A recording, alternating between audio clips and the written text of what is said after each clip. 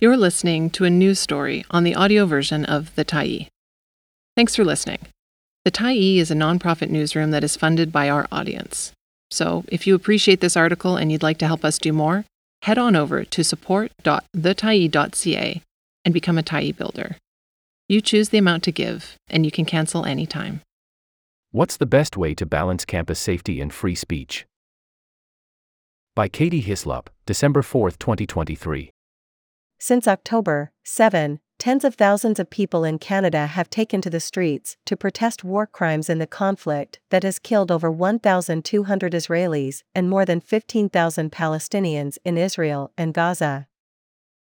Protests have been particularly heated on the country's university campuses, where school administrators and even courts have come down hard on those opposed to the Israeli government's ongoing military campaign against Gaza, often equating criticism of the Israeli state with anti-Semitism. I think it's terribly unfortunate to argue, in some fundamental way, that there really is only one position that will be tolerated, and that other positions won't, said Henry Giroux, an English and Cultural Studies professor and director of the McMaster Center for Scholarship in the Public Interest at McMaster University. It's racism. Particularly with respect to the Arab world, it's a form of Islamophobia, and they've got to address that, Giroux added. Canada's Charter of Rights and Freedoms includes freedom of opinion and expression among the fundamental rights people living in this country possess. Post-secondary institutions have an additional responsibility, mainly imposed through faculty contract negotiations, of protecting academic freedom, which takes as a principle that almost no idea is off-limits to a classroom discussion or debate. But people who work, study, and live on post-secondary campuses also have a right to feel safe there. Since Hamas militants attacked on October 7, media reports have noted an increase in anti-Semitism and Islamophobia in some Canadian cities. Last month, a class action lawsuit was filed by two anonymous plaintiffs against the University of British Columbia and its 3 student unions, alleging the bodies have failed to prevent or address anti-Semitism on campus. Similar lawsuits were also filed using the same law firm against York University, Toronto Metropolitan University, and Queen's University.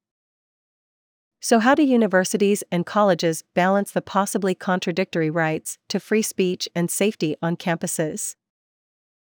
The university has an obligation, not simply to talk about balance, but to talk about justice and the truth, Giroux said, adding schools should create opportunities for dialogue about complicated issues that allows for understanding of different points of view. The university is a democratic public sphere, or it should be, that should argue in ways that suggest moral and ethical responsibility, and the search for the truth should never be divorced from how they define themselves, he said. Die Hard Hamas controversy. Free speech is hard, said Cindy Holder, a professor of philosophy at the University of Victoria. When universities include the promotion of the right to free speech as part of their mission, it is inevitable that you're going to get really hard cases and instances where it's not clear whether what you're looking at is speech or action, and it's not clear, even if it is speech, whether that speech should be allowed, she said. Earlier this month, stickers impersonating the student union-affiliated UBC Social Justice Centre were plastered across the university's Vancouver campus, claiming the organization loved Hamas, the militant political party in power in Gaza.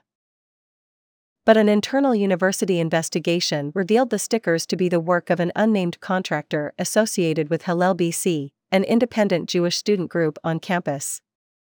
Hillel BC has confirmed this, calling the stickers offensive and noting they cut ties with the contractor. Hillel BC is one of 850 Jewish campus organizations under Hillel International, which views Israel as a core element of Jewish life and a gateway to Jewish identification for students. The UBC Social Justice Center, on the other hand, has been vocally supportive of Palestinian rights during the retaliatory siege by the Israeli Defense Forces.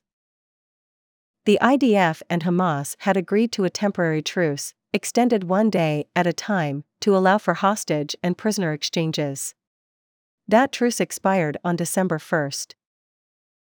Because the stickers impersonated a group, Rather than communicating an honestly held opinion, they are an action, Holder said, not an example of free speech.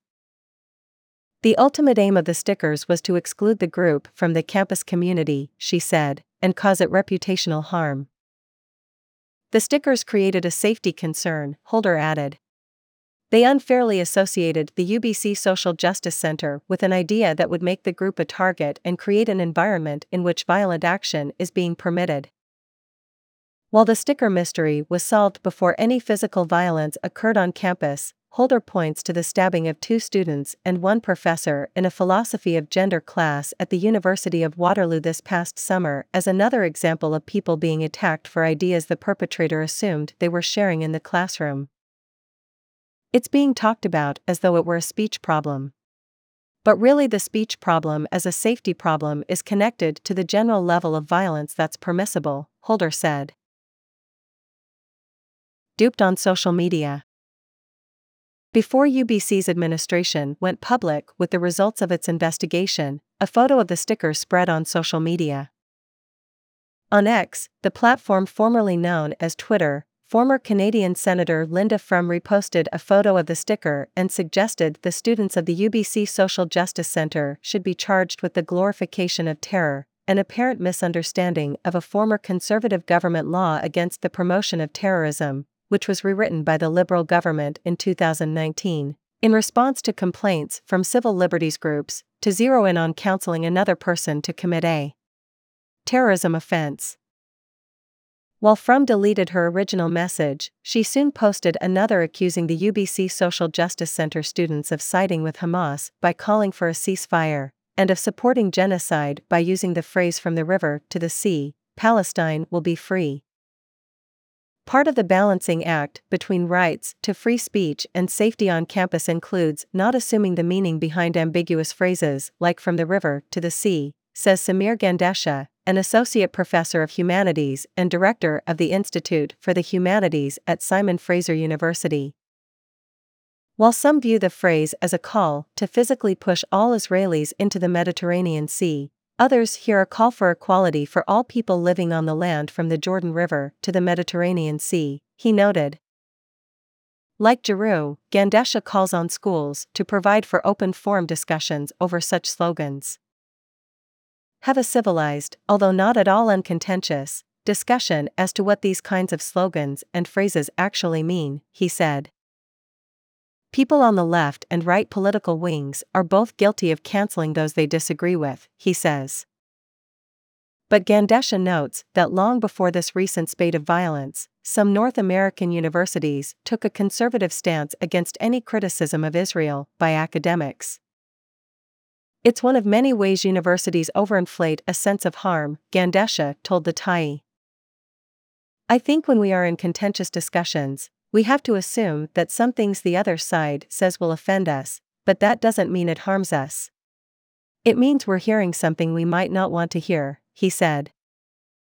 Universities have really emphasized safety to the point where we can't have very necessary political debates and dialogues.